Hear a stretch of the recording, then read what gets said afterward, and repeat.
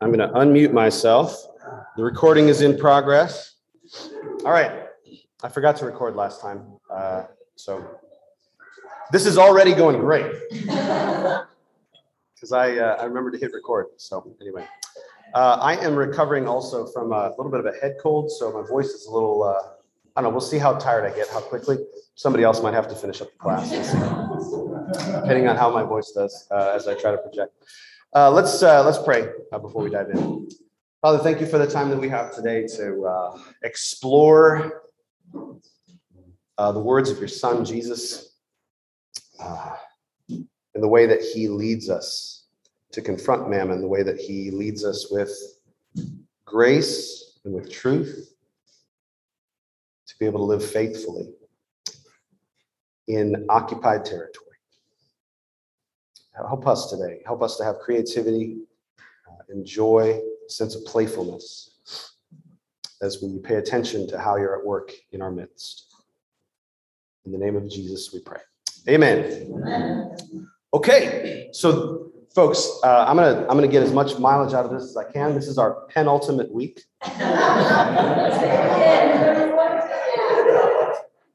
This is the penultimate week of our Confronting Mammon with Jesus series, which is fun. That means next Sunday, guys, is Palm Sunday. If you can believe it. So that'll be our final Sunday of this series, and then Easter's will be upon us. So that'll be fun. So this week, I don't know how many of you guys got a chance to read any of the readings. It's okay if you didn't. But this week, we're talking about dishonest wealth. We're talking a little bit about debt as well. We're talking about undermining mammon from within mammon and the possibilities of that, and also the pitfalls of that. I was reminded this week as I was preparing, Raina, our daughter Raina, who is a senior at Purdue this year. She when she was little, she always had this kind of, I don't know, this sweet innocence about her when she was little. And so when she was little, she learned to get frustrated with money because, it was just like, she just got frustrated that there was an obstacle to her getting the things that she wanted. It was like, oh, we don't have enough money for that. She's like, well, gosh, why do we have this thing called money? And so she said one time something along these lines, why do we have to use money to get things? Why can't we just take what we need and then let others do the same? And at the time, I thought she was a little naive, but now I wonder if there's a little bit of wisdom in what she was saying. There's a lot of, the more I learn about the ways that humans have lived throughout history, like ancient humans, indigenous cultures, and that kind of thing. That's oftentimes how it worked. Like you just took what you needed and then everybody else did the same and it was fine. Everybody had enough. And so I think in some ways she was seeing through the thrall of mammon. You know what I mean by that? It felt like the perfect word for this, but this like spell that mammon casts on us to be able to think of certain things as naive and other things as like practical. But I think there's a spell that mammon casts that makes us think that everybody taking what they need is impractical. It would never work. But it has worked, in human cultures in the past, it has worked. And so I think it was interesting because I think she was seeing money as the nothing that it is. It really is nothing. It's not anything. It's an idea, essentially, is what it is. I remember I heard a quote this week too from Henry Ford, actually, of all people, who said, if people knew how banks really worked, there would be a revolution before breakfast tomorrow morning. That's what he said. And he used the banks, obviously to gain a lot of wealth for himself. But he said if people knew how this worked, they would revolt.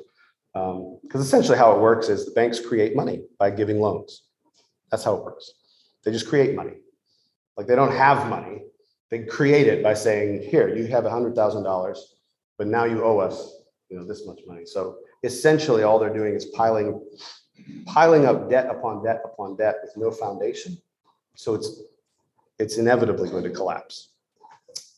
Anyway, that's not what today's class is about, but something I heard this week that was interesting to me. Yeah, bonus round. And I think at the root of all of this is just a fear. It's a fear of scarcity, right? This is what brings us to the point of feeling like we need to accumulate things, accumulate to my neighbor's detriment. But it doesn't matter because, well, one of us has to be the winner, right? Might as well be me. It's too bad that they're suffering, but we also have ways of sort of impugning them for their suffering. They're lazy. They didn't work as hard as I did. I worked hard for this. And we're going to talk more about this next week. Next week's theme is accumulation. Accumulation is the problem, not consumption. Accumulation is the problem. Hoarding is the problem. And I put an article to read for next week that I read a few years ago that I thought was brilliant. It's not by a Christian author, but this article, the title of the article is, "It's Basically Immoral to Be Rich." And he's talking billionaires, millionaires here. It's immoral to be rich because there is a world where we have people who are in need. And for people to be hoarding billions of dollars and spending it on yachts is fundamentally immoral, even if they worked hard. But again, that's next week. So bonus rant again. But I can't help thinking about it. I think because like the readings for the daily office right now are taking us through Mark's gospel. And in Mark's gospel, the feeding of the 5,000 and then the feeding of the 4,000, I think demonstrate this, that they demonstrate this kind of fear of scarcity that drives the disciples. They're like, we should send people away. There's not enough. But Jesus always comes back to, there's always enough. The kingdom is a kingdom of abundance. There's always enough. Like at the end of those, their meager provisions are actually multiplied, even for themselves, after they offer them to Jesus. So I think there's a pattern there for us to be thinking about. But this week, we want to talk a little bit about how Jesus knows that we exist in a tension. And Jesus gives us freedom to play and experiment, and in imperfect ways, because we can't ultimately escape the rule of mammon entirely, which is what a lot of us feel like we want to do, right? Should we just like cut ourselves off from this ungodly economy, right? But you can't do it. Like the movement of the world has been to globalize this economy. And so the only way to be completely cut off from it is probably to join a tribe in Papua New Guinea. But even then, who knows? At this point, maybe they're reliant upon the global economy as well. And so we can't really escape this, which is, I think, what a lot of us, that's what I fantasize about, right? There's an idealist vision for us. But I think Jesus understands that when he proclaims the kingdom of God as a present possibility, and it does indeed break into our lives, the feeding of the 5,000, the feeding of the 4,000, there's all kinds of ways that God's at work in our community. He also acknowledges that there's a tension between the already and the not yet, and that in our own strength, we're never going to be able to overcome, dismantle, extricate ourselves from mammon. Now, that's a tension that we have to learn to live in, because there's ditches on both sides, right? So the ditch of like, well, I don't know, I guess just eat, drink, and be merry, accumulate as much as you can. He's just the only one who can do anything about this. So, let's just go for it.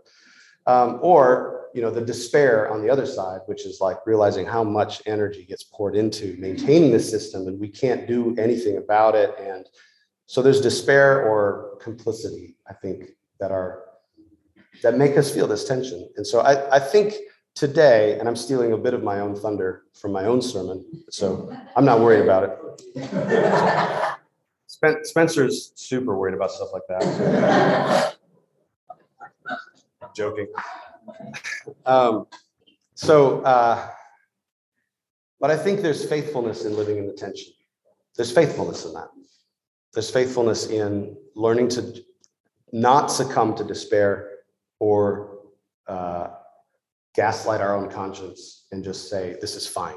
Don't worry about it. Everybody's doing it. There's a faithfulness, I think, in living in that tension.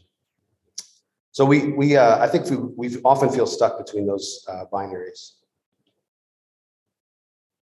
And I think the parable that we're going to talk about today of the dishonest manager is one way that Jesus gives us this freedom. So let me read this. Some of you are probably familiar with it, and we're going to read it in worship as well. But just to get the story in our imaginations here, I'll do a little teaching on it, and then we'll talk about it. Jesus told his disciples, there was a rich man whose manager was accused of wasting his possessions. So he called him in and asked him, what is this I hear about you? Give an account of your management, because you cannot be manager any longer. The manager said to himself, what shall I do now? My master is taking away my job. I'm not strong enough to dig, and I'm ashamed to beg. I know what I'll do so that when I lose my job here, people will welcome me into their houses. So he called in each one of his master's debtors. He asked the first, how much do you owe my master? 900 gallons of olive oil, he replied. The manager told him, take your bill, sit down quickly, and make it 450. Then he asked the second, and how much do you owe? 1,000 bushels of wheat, he replied. He told him, take your bill and make it 800.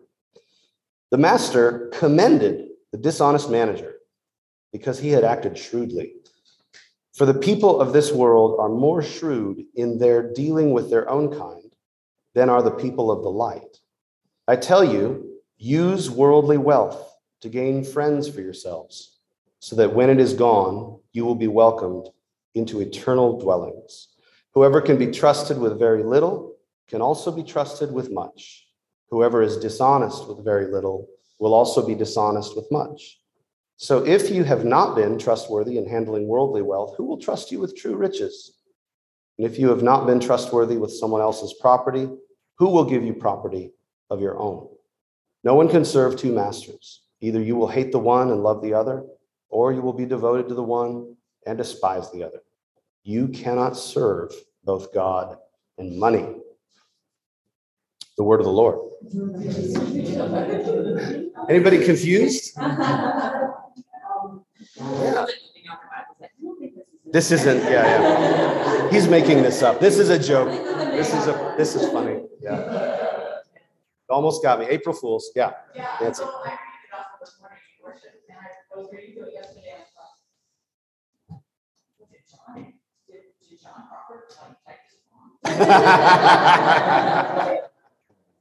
This can't be right. This doesn't sound like the gospel. Yeah. Yeah, it's a confusing parable. It comes up every fall, I think in year C in the normal lectionary. The joke is that pastors will often try to schedule their vacations around this passage, so they don't have to preach on it, because it doesn't comport with how we normally think about what parables do and what Jesus is doing in speaking these parables. So anyway, just a little Bible study for us to dive into, and then let's talk about it.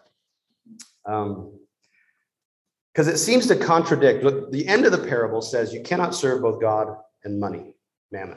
Mammon is the word there, right? But then like the other part of the parable feels like it contradicts that, right? He's like, go ahead and use your money, your filthy money, right? Basically is what he's saying. Like the stuff you got through illicit means, right?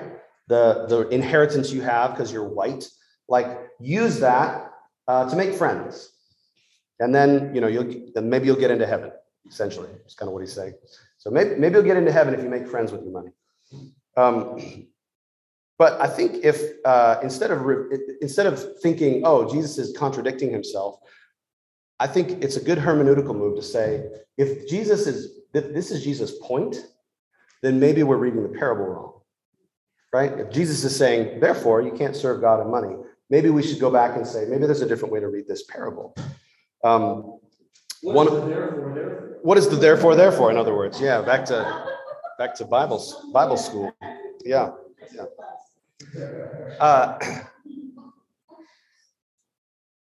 So this is a quote from Hollis Phelps, the reading from Hollis Phelps. One of the ways the choice between God and mammon manifests itself in actual practice is through the calculated use of money and wealth to undermine mammon from within.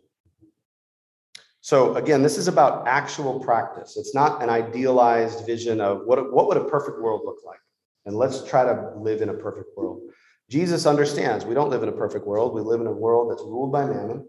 So what's a practical way to live faithfully, Well, one way is to take the mammon that you have control of and use it in ways that undermine mammon from within.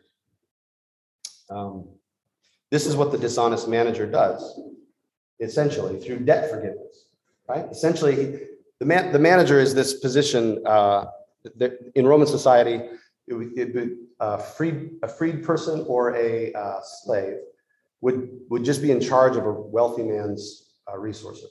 And they would have huge sway in terms of how that worked. They would represent them in business dealings. And so this person had the authority to do this until he was fired. You know, it sounded like, hey, you need to give me a report and then you're out of here.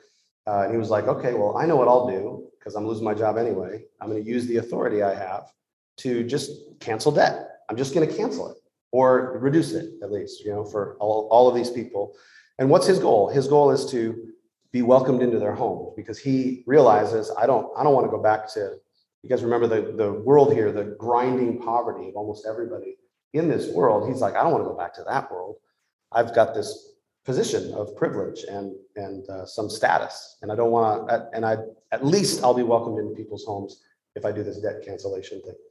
And so it's essentially Jesus is drawing a parallel here to say what the dishonest manager does with his wealth is what I encourage you disciples to do with yours. Use it to undermine mammon from within. The dishonest manager's actions undermine the mythical power of mammon, right? Because we've talked a little bit about debt, but what is debt? Right? Like David Graeber wrote a 500-page book on it because it's so hard to figure out actually what it is, right? What is debt? Well, it's the sense that we owe one another, but it's weaponized in the hands of the wealthy to make it into an instrument of oppression, rather than in a community where we owe one another. You know, this is Paul, I think, saying, owe one another nothing except for, what does he say, the love? Yeah. So we owe one another love. So, what's that? I can't remember. I just couldn't suddenly. I haven't read my Bible in a while. I've just been focused on this parable. What's going on? What's going on? And so basically, he undermines the power of mammon within. I think one way was that he just writes down a new number. Like you can just write down a new number. Like some of the supplemental readings, I think, get into this, where the Strike Debt campaign. Anybody read about this? Fascinating campaign because they learned that you can actually buy debt on the secondary market. So if I'm a creditor and I give up on the debt, I've maybe loaned Matt like $100, and man, he's just never going to pay. And I've given up on the fact that he's just not going to pay me. And so basically, I'll say, hey, Matt Tebby owes $100. Anybody want to buy this? If you think you can get $100 from Matt, I'll sell it to you for 10. So this is a thing that happens, right? And so, okay, so, you know, somebody who thinks they can get $100 from Matt will buy it for $10, and then they'll go after Matt and try to get $100. It's a way to kind of make a quick buck. Yeah, Mallory, do I have a buyer? Do I have 11? Does anybody want to pay 11? Right. So that's the idea. And so this Strike Debt campaign, they went around and bought up all this debt, but then they just canceled it. So they collected money and they're like, we're going to buy a bunch of debt. And for pennies on the dollar, they were able to cancel debt. Because ultimately you can just say, this is no longer a debt. Right? I don't know, there's something about that just sort of pops the bubble of this mythical, like, oh man, I owe $100,000. Well, do you? If it gets canceled, you don't. Right? And somebody could just do that. They could just say that. Right? This is what people are encouraging Biden to do. Right? Cancellation of student debt. Anybody still paying their student debt? Right? And this is, I mean, you know, let's talk about it in a little bit because there are some interesting controversies around this idea. But the federal government owns these debts and could just cancel them. They could. So anyway, the dishonest manager does this. His actions certainly do benefit the master in a sense, right? Because all of these people are now like, you know, happier with the master. But it actually does better work for the manager and for the debtors than it does for the manager. than for the master. And so it's not a complete dismantling of the whole system of debt, right? It's still living within the system of debt. It's not dismantling mammon, but it's a way of undermining the system from within the system. And so collecting money to buy debt on the secondary market and then just canceling it, that's another way of doing this. Although there were people who did get frustrated that they were just propping up a system that they saw as illegitimate, especially student debt. There's interesting aspects of student debt that make it particularly pernicious, if I can put it that way. And so Jesus seems to be saying, one thing that Jesus seemed to be saying here is that debt forgiveness is next to godliness. Debt forgiveness is next to godliness, even if it's done for self-serving purposes. It's an answer to the Lord's Prayer, which says, forgive us our debts as we forgive our debtors. There was another article a little while back from David Bentley Hart that talks about the Lord's Prayer as a prayer for the poor. Jesus gave it to poor people that they would pray just for God's kingdom to come and dismantle this thing. But in the meantime, give us enough to eat, like forgive our debts, and we'll forgive our debtors, and keep us out of court. We know that's bad news, and save us from evil people who will drag us into court. That's the Lord's Prayer, right? That's it, basically. It's a prayer for poor people, that they would be forgiven the debts that they owe. So it's a way of undermining mammon from within. It's using wealth against wealth. And I think the challenge to it, or the objection to it, is that it is just, in one sense, it is just charity, right? Some people got their debts forgiven, nobody in this room did, from the Strike Debt campaign. And so it's a way of giving certain people money, but it keeps the system in place. And it doesn't challenge the conditions which make charity necessary. So charity can be helpful, it can be beneficial, and even sacramentally significant, Hollis Phelps says. So it's not wrong, but we do have to grapple with the fact that it doesn't challenge the conditions that create debt. It doesn't challenge those things. I was reminded of a quote from Dom Helder Camara, who was I think a Latin American Catholic priest. He said, "When I give food to the poor, they call me a saint. When I ask why they are poor, they call me a communist." So anyway, so I think it's important to note that this is part of the tension, that Jesus commends us to use our wealth to make friends with poor people, even though that doesn't challenge the conditions of the system that creates poor people necessarily. And so I think we have to do that, but we have to do it in a way that acknowledges that we're not dismantling anything, but this is something that we can do, right? The point of the parable, I think, is not to make exact analogies. I think that's where we sometimes get tripped up in this parable. So, for example, the master praises the dishonest manager in the parable. Jesus doesn't praise him for doing that specific action.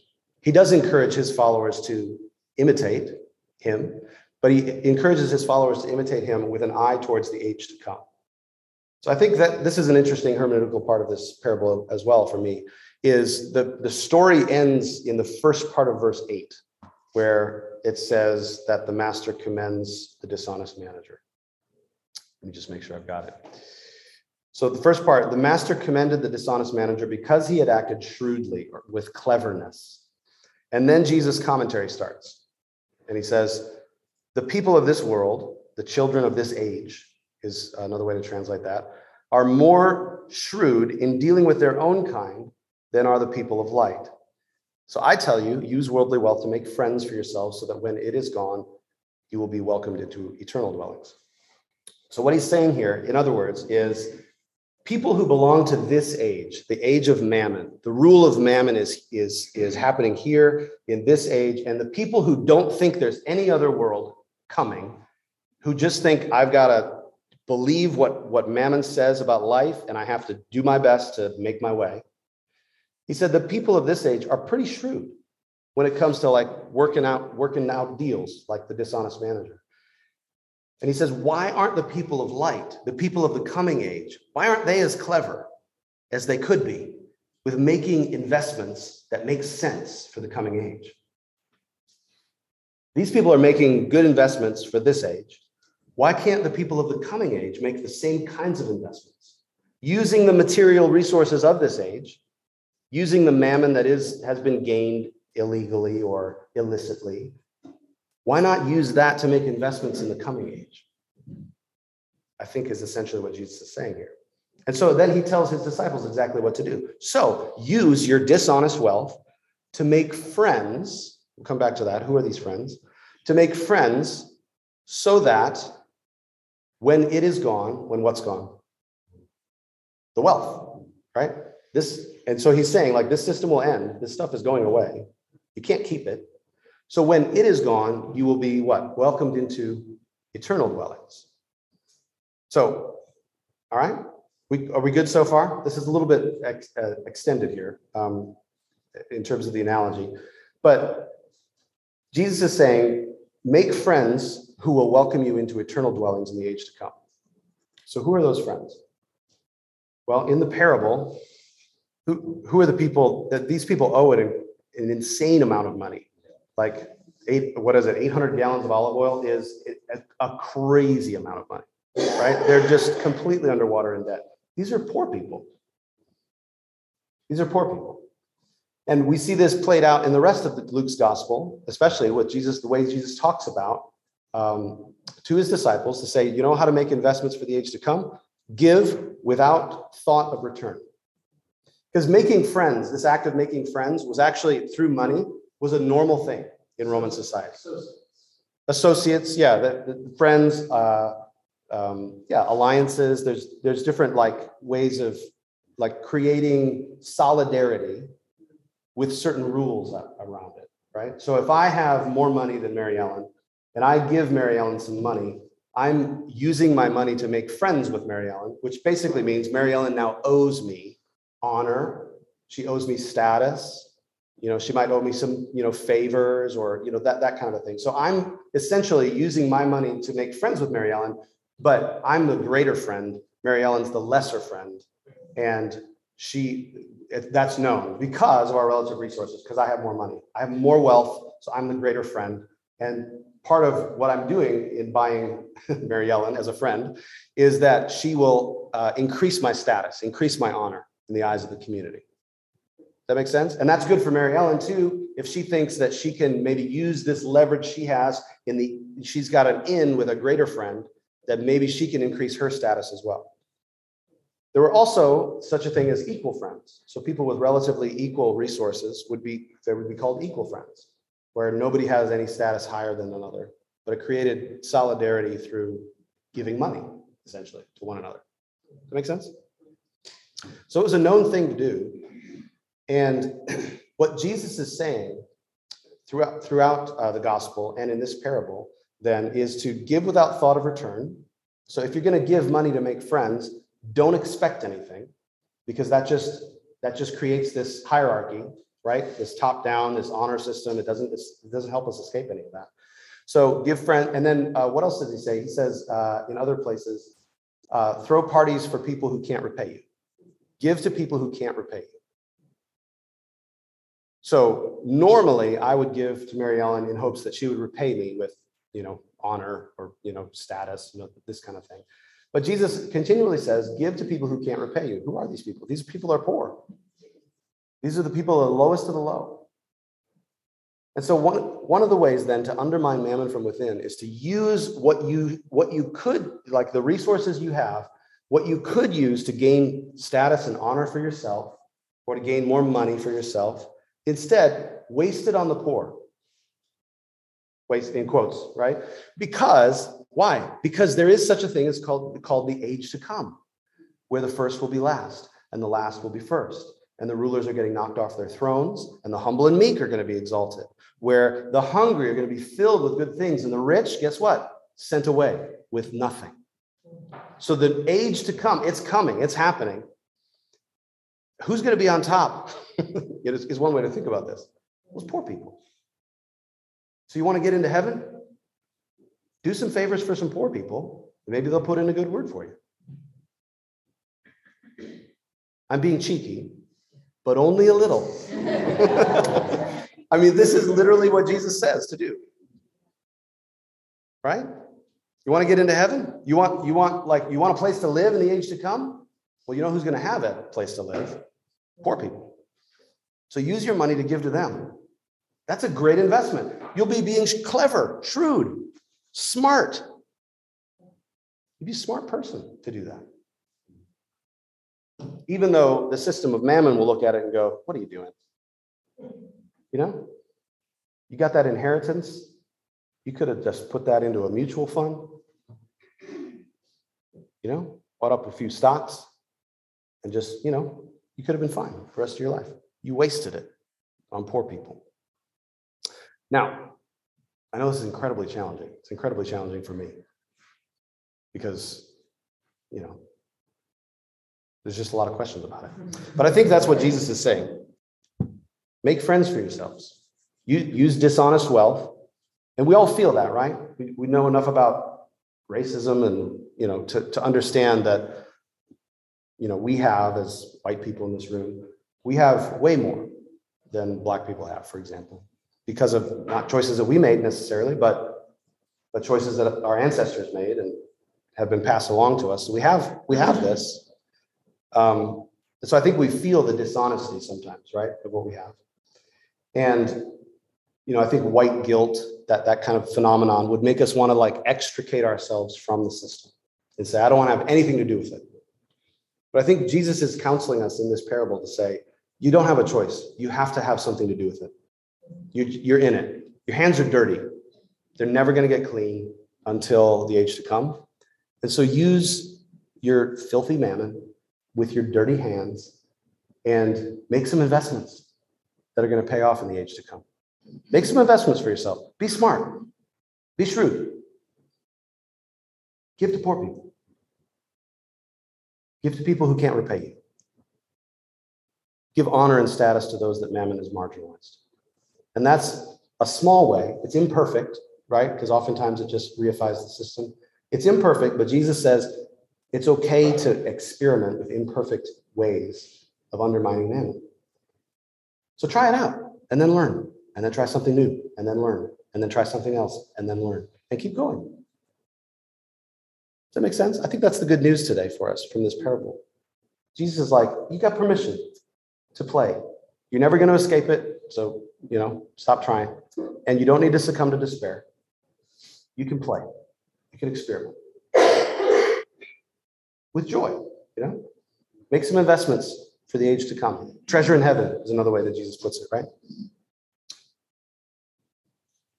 I can't remember who first said this, but I think it's a beautiful way of encapsulating it. Giving what you cannot keep to gain what you can never lose. Jim Elliott, yeah. Give what you cannot keep to gain what you can never lose. That's just smart, right? That's a smart investment to make. So that's, I think, what's going on in this parable. Let us have some discussion around this. I got a lot more notes, but we should probably have some discussion. Yeah, what comes up for you as we walk through this, as we think through this parable? Other questions? Yeah.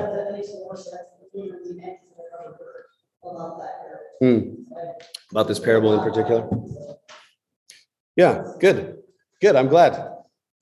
I like when things make sense. Yeah, move this computer around. Well, I want to see what you're saying, Laura, because I think it doesn't make sense because we often don't know how mammon works. Yes. Right. And once you begin to expose how mammon works, then you can start to see how this makes sense. But if you're willingly or unwillingly just ignorant about how mammon works, it seems confusing and stupid. That makes sense. It probably wouldn't have made sense to me, even a year ago. Yeah. So yeah. I think with that too is understanding how the kingdom of God works, the kingdom of heaven. Yes. Because we don't think of like the people, this upside down aspect of it's the poor people we invest in because they're going to be the ones that are on top. Like we don't have that mindset. No, that's right. Of what the kingdom is. So I think as much of this is understanding man, a lot of it is just understanding the kingdom. Yeah. How that works. Yeah. And that's. And I think it's important to be clear too. It's not that we're going to have a oppressive hierarchy and poor people are going to be oppressing rich people, right? That's not it. But but that's oftentimes what it feels like to people who are accustomed to privilege and power, right? For things to become equal, for everybody to become equal friends, and for us all to be in solidarity with each other, that feels like constriction and oppression if you're accustomed to privilege. So I think that's what Jesus is getting at when he says the first shall be last and the last shall be first, is that's what it's going to look like. Even though probably what's happening is this generous solidarity that we all have with one another. Now we're all equal friends, you know. I think this is one of the main points of Hollis Phelps' book, by the way, that we've been reading from, Jesus and the Politics of Mammon, is that Jesus seems to be anti anything that interrupts God's heart for flourishing for all of creation. Yes. Right? And so Mammon interrupts that, because Mammon says there's not enough to go around. You need to accumulate. You can get as much as you can because there's not enough. And what that does is it ends up, we've got billionaires now and tons of people who don't have their basic needs met, right? That's a situation that God doesn't like. Makes sense? So even in, Hollis Phelps even talks about, this is why Jesus seems to be a little bit anti-family, is because family is another one of these institutions that oftentimes functions to get certain people resources, but not others. So, real quick, Joel has a comment or question. Joel Austin, eh? Yep. Great. Could this be saying if it's good to be to think of how we or to perhaps like think about the quality of how we give? Are we giving to appease ourself to say that I gave to a 501 cause and now I can write that off and feel good about myself and pat myself on the back, versus maybe giving in a way that isn't a tax write-off, but has much more value and is focused more on the equity of the person that I'm serving? Instead of thinking of giving. Sorry, I'm looking right up here. Hey. For me, I just hear instead of giving giving a handout that's something that maybe doesn't impact the balance sheet of that person, maybe focusing more on that person's equity. What is a debt that can be canceled or an asset that can further improve their situation, if that's like a way of being shrewd. Yeah, I think so, Joel. I think that's great. I think you're naming some of the ways that we use charity, right, in a illegitimate manner, right, just to appease my own conscience.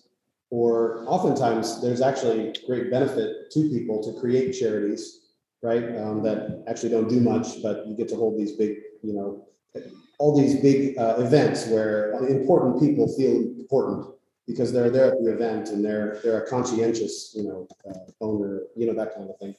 So yeah, I think that's the kind of creativity I think that we're called to, to say it's not just a quick alleviation of my own feelings of guilt.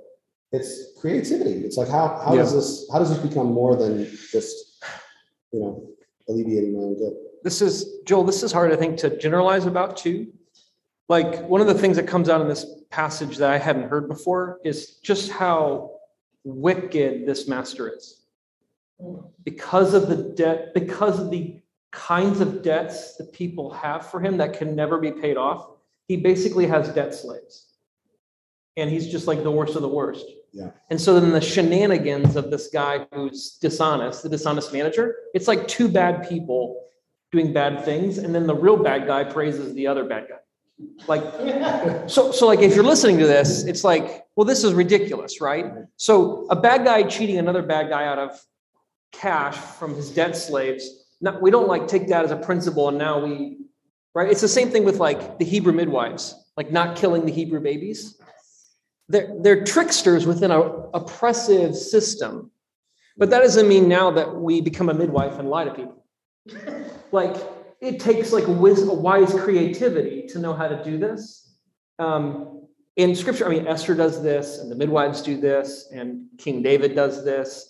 You know, all through the scriptures, when people come up against oppressive systems of power, there's ways to screw with that we don't then extrapolate and make like a mandated version. For all time. Yeah, totally. I think the readings, the supplemental readings, the articles this week are an interesting case study for that, where they talked about the strike debt campaign, which is one way of screwing with the system. I'm going to buy this asset on the secondary market, but not do what I'm expected to do with it, which is to try to get the debt paid so I make money. I'm going to buy it and cancel it, you know, which messes with the system. There's actually a lot of then people got onto them. They learned this is what was happening, and they were very, very like cagey with people to be like, are you like, you're not just going to cancel this, are you? But what does the person care who's selling it, right? But they do care because like you're going to mess with this whole system. Like you need to buy this debt and go get it. You can't just cancel it. That messes with it, right? But then on top of that, there were some people within the strike debt campaign who did feel uncomfortable with the fact that it was just sort of propping up the whole system, and they felt like I want to do something more to like put pressure to dismantle this system. So they started something called the Debt Collective, which was, they basically said there's tons of people who are unable to pay their student loans. And then some people who are just unwilling, so they just don't pay them. And they said, what if we collected this into like an organized effort where we refuse intentionally together to pay these debts because they're illegitimate, you know, they have all kinds of gripes about the debts, you know, to just say, together we're going to refuse. So it's like a collective refusal to pay on the debts that they deemed illegitimate. And it was an effort to force the creditors to the negotiation table to say, we have to redo this because this is bad. We have to redo it. So Was it effective? Marginally. Yeah. I think it's still ongoing. I mean, you can go look at their website. It's an ongoing effort. I would really, there's a longer reading of the 3 readings that were available this week. Yeah. That was like the one I saved for last, because it was like when I looked at, you know, you can play and have it read to you, it was like 58 minutes. But I did read it yesterday, and it is really interesting. And it actually talks about the debt collective, but it also talks about whenever Trump got into office and nominated Betsy DeVos to be the Secretary of Education or whatever she was, and the things that they started to put in place that were like opposing these, but accidentally then created loopholes to enable the Biden administration to forgive debt if they wanted to. And so for me, it was very educational to get the lay of the land with the student debt and like what is reasonable to be asking or demanding of politicians to do right now. So it's like an hour read, but I want to read more. I was like, man, this needs to be turned into a movie. Like we need like the Big Short version of this so that we can all get a better handle on what's going on here, because it was really insightful. Yeah, there's all kinds of laws. The article about it as well. There's all kinds of laws that limit what creditors can impose, but student debt is one of the areas where they can do whatever they want. Really, it's really egregious. Like the interest can accumulate infinitely, and it's just crazy what they're allowed to do with student debt. I think that something I'm just kind of thinking through as we're sitting here is like, it's easy to sort of sit in a room with a bunch of middle-class white people and say like, we need to make friends with the poor people through our money. And it's like, it's exhausting. Like it's hard and it's exhausting, and it's going to really, really cost us a lot. And like, what are we doing? Like, I guess my question is just like, how do we support one another in that? Because it's like it's really hard. And, you know, I think especially like living in a place where a lot of our neighbors do need a lot. And it's like, it's awesome and it's great. And it's also like, there are times you have a neighbor knock on your door and you're like, I'm not home, like, you know, and just kind of that, this is bigger than just like, I paid $10 for debt and I'm canceling it. And like, that's a big part of it. You know what I mean? Like, it's more than that, but like, that's a huge part of it, but also just thinking through like, what does it mean, like, when it actually is not even just talking about our money, but also our energy and our time and our, like, our families, and like, what does that mean to like be actually making friends with the people instead of just like giving them, it's like handing out money to people or whatever, but like, and like as a church, as we talk about what does this mean, like how do we help care for and support one another through it? Because the reality of it is it's hard, it's easy to talk about in the room, but it's a lot harder when doing it. Yeah, I think that's, some of the listening sessions that we want to convene, and I don't know the best way to do this, but, it might be interesting to, like have people on like our table podcast, that kind of thing, just to talk through, like, here's what we're trying, here's what we're discovering, here's what we're learning, because I think you're right. We need to, again, it's not a rule that's like for all time, right? These are ways that we'll play and learn as we go, and learning what the costs are, and learning about our motivations. Yeah. Kinds of stuff. Yeah, I think it's good. I think there's part of me that's like, I get really heady and I'm like, what are the practical things? Like, how can we, we also like make it like a practical thing? But it's good. Yeah, that's what I want to talk about, as we go forward. Is what are you doing? What's your idea? What did you stumble upon? It's good. Alex. I think just to add on that, like for Lucas and I, moving to a new city, where everyone we've known is like 45 minutes away from us. We don't really know our neighbors. We're in a new neighborhood. We're like getting people from the church. I cannot figure out an imagination for how to like play out this parable, while also balancing like my intentions are to get to know our neighbors and people around us so that I can get to know you, but also to serve you. But then that's not my deep intentions, but it is my intentions. Like, I don't know how to like do this with good intentions. And like my inner critic is just like punching every direction of like, it's good, it's bad, it's good, it's bad. And so I think I feel exhausted on the term of just like, we're still learning. And it's like, I feel like I can say that. I feel like I look like 5 years ahead and see myself in this same position saying the same thing. Like, I'm still learning what that looks like. And I think that that's okay, but I'm also thinking of that in a fearful way of like, in 5 years, I'm going to still say I'm learning, but like, that just in terms means that like, we still don't know how to do any of this and we've done nothing. We're just hoping that like things fall at our feet. I don't know how to do that. So. I hear that. I think part of what Jesus, especially in the sermon, I'm hoping this comes across, but part of what I think Jesus is doing is like speaking to that inner critic, right? And saying, it doesn't need to be perfect. Your intentions actually don't even need to be right. They can be like half wrong, and it's okay. Like giving a poor person money, it still is a net good, even if, you only did it because you're trying to get into heaven, or getting to know your neighbors is a net good, even if part of you is like, I want to serve them in some sort of way that makes them better than me, or something like that. So I think part of it is just this permission. Jesus is like, we don't know our own hearts fully. We don't know all the effects of the things that we're going to try to do, but it's okay. Like, you're free to play. Yeah. You're free to play and you're free to learn. Yeah, I think about all the people that helped, just taking a real concrete example from our church, all the people that helped Shafiq or Chinjay or Celeste get to the States. And let's say that 80% of them had good motives, but 20% didn't. Does Celeste care what their motive was? But I think we're taught to care that motive matters the most. But when it's a life and death situation for somebody, and you are going to help them not die, they don't care what your motive is as much as you do, or we would surrounding. Yeah. I'm not saying motive isn't important. I'm just saying that at the end of the day, I'm not sure. Make friends that should be, and maybe you're doing it for mixed motives. Maybe you just feel guilty and you're thinking this will help me. Yeah. But there's a man that you're helping. Yeah. And I think our other tendency is that we try to figure out our motives before we take action. And I don't think we do. We don't actually know what our motives are until we take action. And then we learn. And then, we think, It's a kairos. yeah, then it's a kairos. It's like, oh, yeah, I was really hoping that he would profusely thank me for this. He didn't.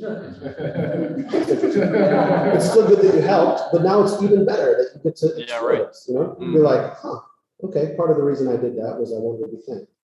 And now I get to learn. I get to meet Jesus in this for me, but I still helped, and I think that the action does bring clarity that then can be fuel for our own spiritual formation. But the action is still good. Yeah.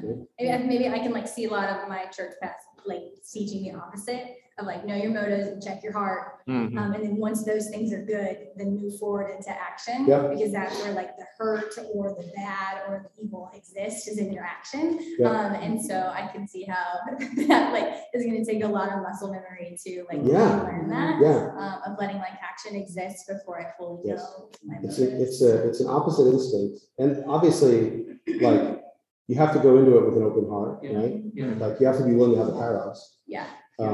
But normally, the people who are most worried about their intentions are the people who will have a kairos. They're willing to have a kairos. It works the other way too. It works the other way too, in the sense that I think each of us have been in a situation where we experienced hurt or harm from somebody, and their defense of themselves has been well, that's not what I intended.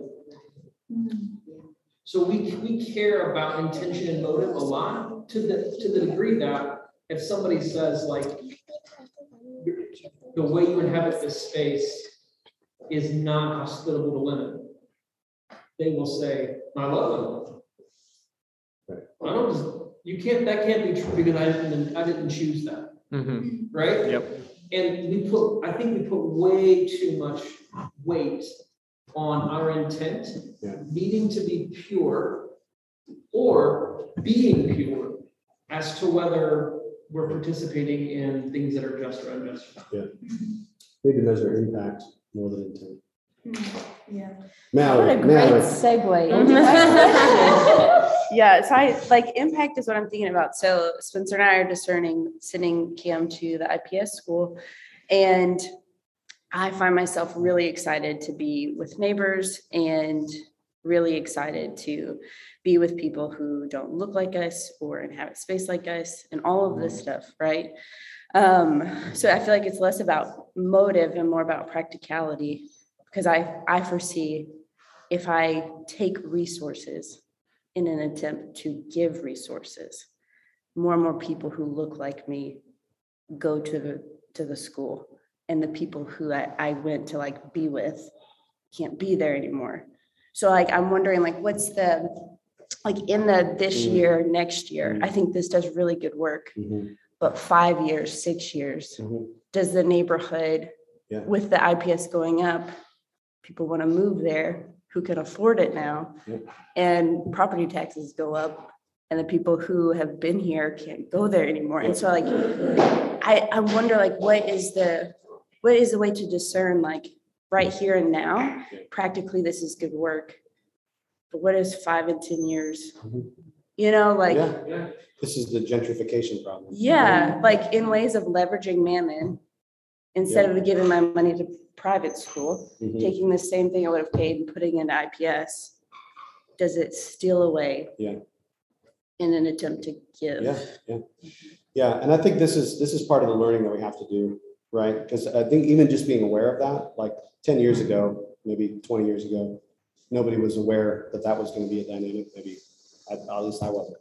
And so it's this unintended impact of me trying to do something, good, right? Yeah. I think that's where, there's probably policies that could be put into place. You know what I mean? Maybe there's lobbying the city government to, do some stuff with rent. I actually just read about a story about a rapidly gentrifying neighborhood in Durham that I think Melissa Flora-Bixler is part of a coalition that's trying to do something about it. Because they said over the past, I don't know what it is, 5 years, 1,500 Black residents have moved out, 3,500 white residents have moved in.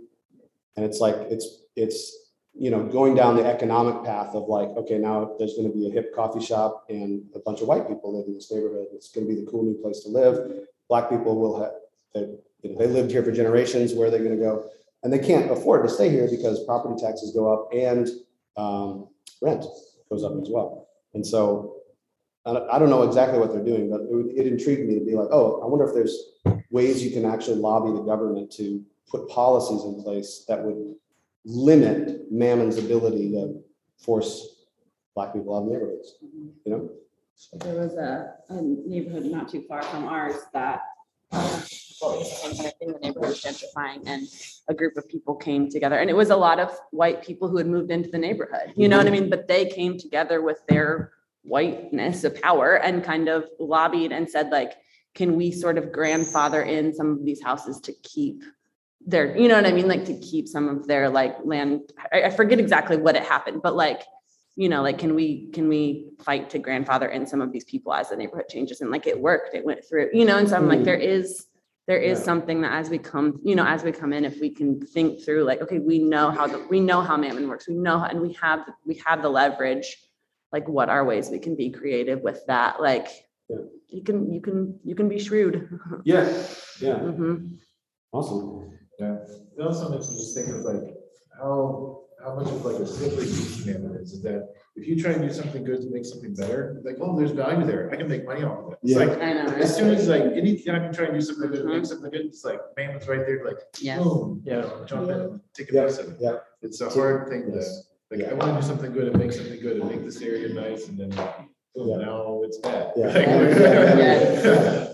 Yeah, sees an opportunity to extract. Yeah, there's value. Boom. Yeah. Yeah, actually, like reading the parable this week and listening to you teach about it today, like one of the thoughts that kept coming up to me is how credit could have actually been like a shrewd act to confront Mammon or battle debt, but instead it quickly became something that was exploitative. And now it's actually like one of the fundamental challenges that we face in our country is like mortgages, school debts, indebtedness as a whole. So like being able to, if you can't pay 100 or 800 gallons of olive oil, to be able to pay 400 is actually like opposing this system of you just being thrown into debtor's prison or, forever on the outside of society. And it's like, could have been a move towards progress, but the logic of Mammon was so quick to like come in and undermine that. And so it's fascinating. It's like that close on the edge. Slippery beast. Yeah. That's a good word. All right. Good enough for today? Anything else?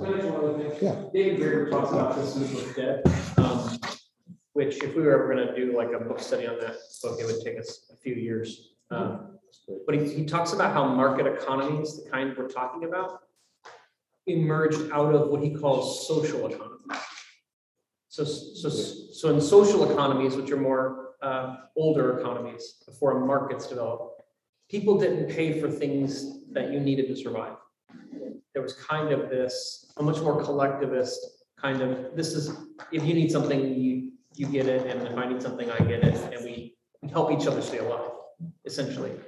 And he talks about how market economies developed from the logic of a social economy, but then get rid of the social economy.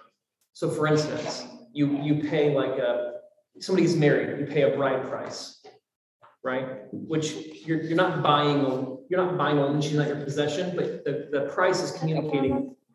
You're gaining someone from our family that's infinitely more valuable than anything we could. There's no compensation for this. The life of a person is infinite value. But here's a token of money in return that communicates that what we're doing is unequal, right? So it's not like a wife is worth 2 cows. It's like, this is just indicating that there's this unequal giving happening. And how in market economies, you went from like these social arrangements to, women being slaves or women being like prostituted or concubines. And he talks about how very few cultures does this shift from a social economy to a market economy happen without slavery, without debt, and without some kind of violence that backs the money. Mm. In fact, like in some of the first paychecks that people get are soldiers for large empires. Money has to actually be invented to compensate you for what you're doing to enforce the thing. And so what we're doing here is nothing short of like trying to reclaim a social economy. In a way, it's one way to describe it. Yeah. Trying to reclaim that the market doesn't define what humans are for, what our stuff means, what our commitments are to each other. Yeah. That maybe we can defrag a bit and learn how to recover. You shouldn't have to go into debt to stay alive. Yeah. Right? And so I just want to give us freedom and permission. Like, we're gonna have the wrong motives. We're gonna know things 3 years down the line at the school we didn't know when we entered into it. We have permission and freedom to get creative. Yeah. And to make mistakes and to learn. Right? And I just want to speak that out because there can be a paralysis, or I got to know that, like, am I doing this because I want to be the white savior in this school? Am I doing this because, I don't know, just do it and then process your kairos. Yeah.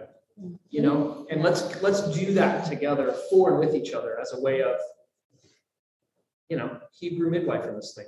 Yeah, I think that's really good to be able to name those things. I think it's also really good to name being able to be creative and make mistakes and get nitty gritties doesn't cost us much, and it's very privileged.